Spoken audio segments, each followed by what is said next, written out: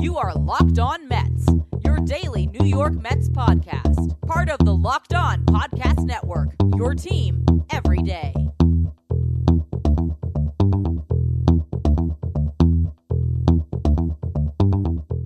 Hello to all you amazing Mets fans. You're listening to Locked On Mets, part of the Locked On Podcast Network, your team every day. To get this show every day, I need you to subscribe wherever you get your podcasts. Also, don't forget, tell your smart device to play podcast Locked On Mets. Today's show is brought to you by Built Bar, a protein bar that tastes like a candy bar. To try it yourself, go to BuiltBar.com and get $10 off your first purchase by using the promo code Locked On. On today's show, what I want to do in the first half is talk about the money aspect of the negotiations between the MLB and the MLBPA in trying to restart the season amid the coronavirus. And then later on in the second half of the show, going to go back to some franchise what-ifs and talk about Brian Cole, Mets prospect who tragically died in a car accident. Before we get to any of that, though, I'm your host, Ryan Finkelstein. If you want to find any of my work, check me out on Twitter at FinkelsteinRyan. You can also find some of my writing about the Mets at MetsMerizedOnline.com. Now, when it comes to starting the season, again, money is a big factor in whether we will see baseball or not. And the reason being that the owners and the players are basically in a game of chicken where they're trying to figure out how to get the season to begin. And basically, the owners are trying to squeeze money out of the players to offset some of their losses from not getting the gate, the ticket sales, and of course, playing less games and everything that comes with that. I mean, when you're talking about not having fans, you're talking about no money for concessions and parking and everything else. And also, when you're talking about cutting half of the season, you're even missing a lot of the TV dollars that Major League Baseball would usually get. Basically, Rob Manfred and the owners are saying that if the players don't take a significant pay cut, then basically Major League Baseball would have to run at a loss to get the operations back and running and to conduct the remainder of the season. For the players, they're saying, look, we're taking all the risk. We are already going to make less money because we're not getting our full salary. You're asking us to risk injury and risk our health as far as the coronavirus is concerned to entertain and go back out there. And if the money's not there for us, what do you expect us to do? Do you really expect us just to cave and go out there and play? I think the owners anticipate that at some point the players are just going to kind of, take whatever money they can get for this year. I mean, you're still talking about some money being better than no money. So some players, if they can get a majority to vote on it and a majority agrees, then maybe you see a season start. My opinions on this, though, is I can't help but side with the players. And the reason that I say that is because it's not even about the risks. I don't understand why, and it happens all the time.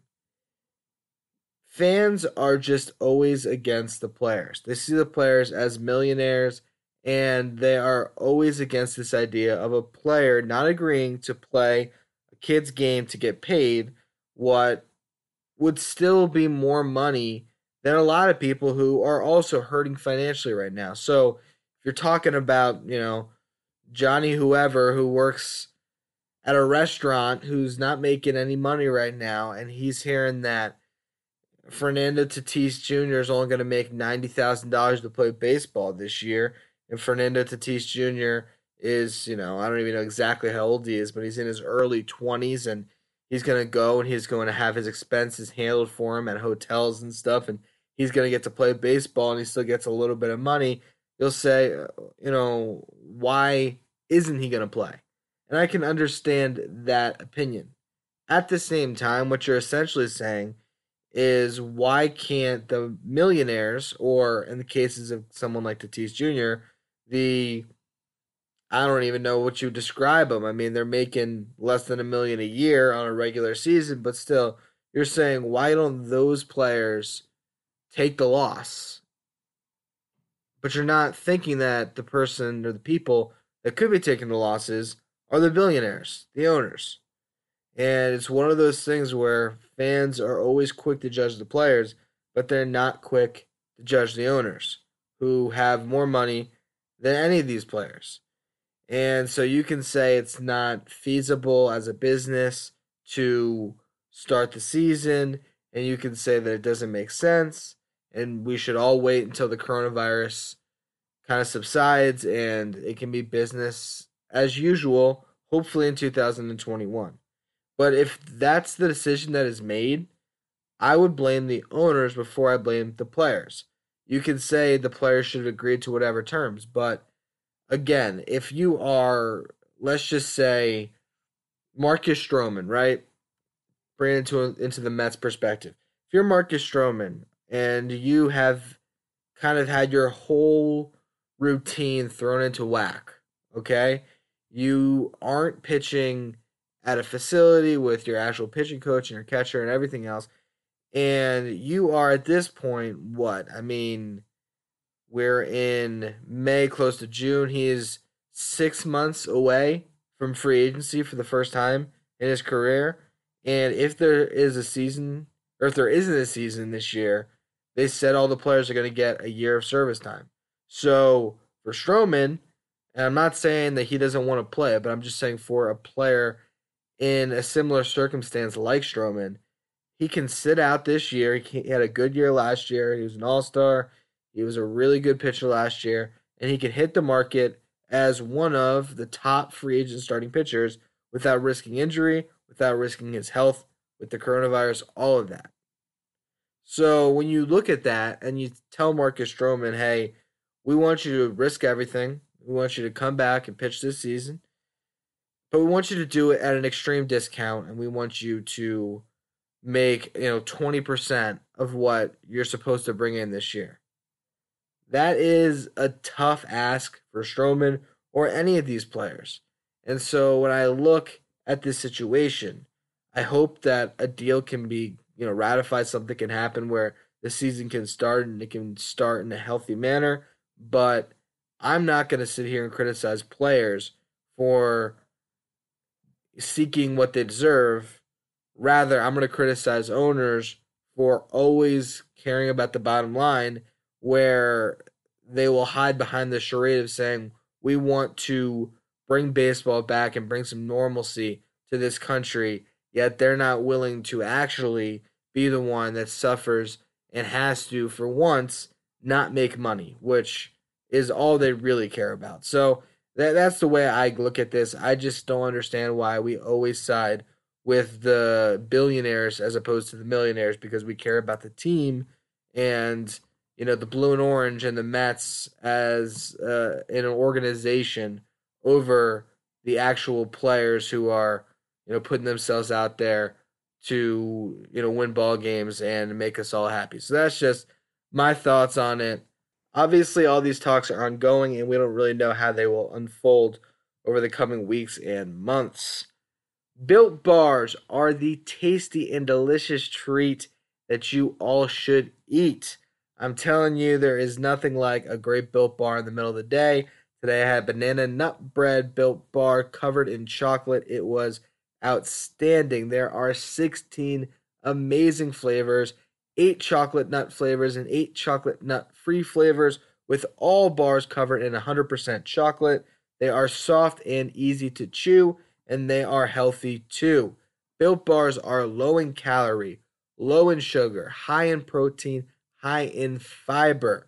The peanut butter brownie bar has 20 grams of protein, 170 calories, just 3 grams of sugar, and 3 net carbs. If you want to try some of these great protein bars today, all you have to do is go to BuiltBar.com and use the promo code LOCKEDON at checkout, and you'll get $10 off your first order. Again, that's promo code LOCKEDON for $10 off at BuiltBar.com.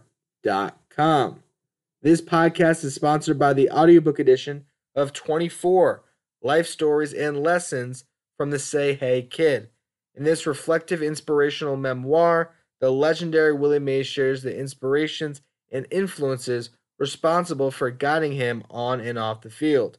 Widely regarded as the greatest all-around player in baseball history, the beloved Willie Mays offers people of all ages his lifetime of experience, meeting challenges with positivity, integrity, and triumph. This special audiobook production includes a foreword read by Bob Costas and a bonus conversation with Willie Mays and his co-author, John Shea.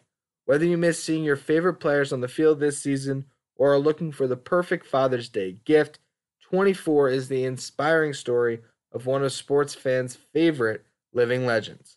Buy the audiobook of 24 now wherever audiobooks are sold.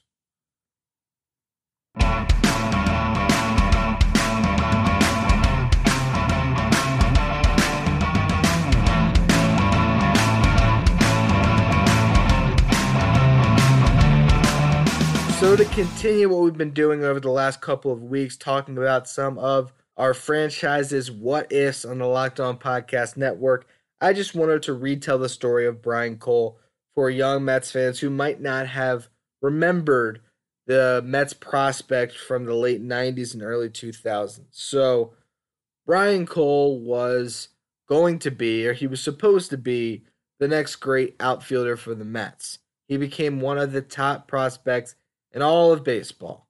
The Mets drafted Cole in the 18th round back in 1998, and he just immediately hit right when he got to the team. He spent 56 games in Kingsport in his first season, batted .300, had a .491 slugging percentage, and OPS over 800. He stole some bases. He hit with power, had 13 doubles, 8 triples, and 5 home runs. He seemed like the real deal. 1999, spends the whole season in Low A in Capital City, hits .316 with a .362 on base percentage and a .522 slugging percentage. Developed the power even more, had 18 home runs and 71 RBIs, 41 doubles also, stole 50 bases. I mean, this guy was supposed to be that five-tool player the Mets desperately wanted at that time. Go to the 2000s, and he split the season between Port St. Lucie and Binghamton in Double-A. He had 19 home runs, 86 RBIs, stole 69 bases, batted over .300, slugging percentage close to .500, OPS of .840. You look at his career slash line in the minor leagues across 3 years. He had a .306 batting average, a .347 on base percentage, and a .503 slugging percentage. Going into spring training in 2001, he was the third best prospect in the Mets system, very highly regarded, coming off a year where he was the Mets minor league player of the year. So he was heading to Queens very soon. Fortunately, on March 31st, 2001, Brian Cole was driving to his parents' home in Meridian from the Mets spring training facility in Port St. Lucie when he lost control of his car, causing it to roll numerous times and flip over. Since he was not wearing a seatbelt, he ended up dying of the impact injuries to his skull, brain, lungs, and several other organs.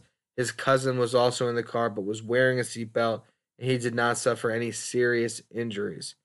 So last week, we talked about Lastings Milledge and how the Mets looked to him as the next Brian Cole, and I think that really kind of shows the big hole that it was left in the Mets organization from this car accident. And of course, first and foremost, it's a tragic story for the Cole family and for his friends and all the people that knew Cole well that lost him that day. But for an organization, when you're looking at this from a Mets perspective, you're talking about a player that was stealing bases, hitting with power, hitting with average, who they weren't seeing a ton of holes in his game, who could have come out to the major leagues around 2001, 2002, and been part of those same teams that had David Wright and Jose Reyes and Carlos Beltran and all those great players in those teams that did form during those mid-2000s, 2006 to 2008, and Cole could have been part of all of that, and you just don't know what he would have been. Obviously, people look back and they say he would have been a superstar. He would have been a perennial all-star. He could have been an incredible player for the Mets for a decade. He also could have been another Lastings Milledge. Maybe he got to the big leagues and it wouldn't have worked out. But that is one of those what if stories that you really have to think about because it's a reality we didn't get to see play out. You know, Jason Bay, we talked about the difference if the Mets had signed Matt Holliday. We kind of have an idea of how that could have played out because Matt Holliday went on and had a really good career with the St. Louis Cardinals. Talked about Lastings Milledge. What if he was good? I mean, he wasn't. We can say what if things were differently with that, but really, I mean, we saw the reality of that situation play out in front of us.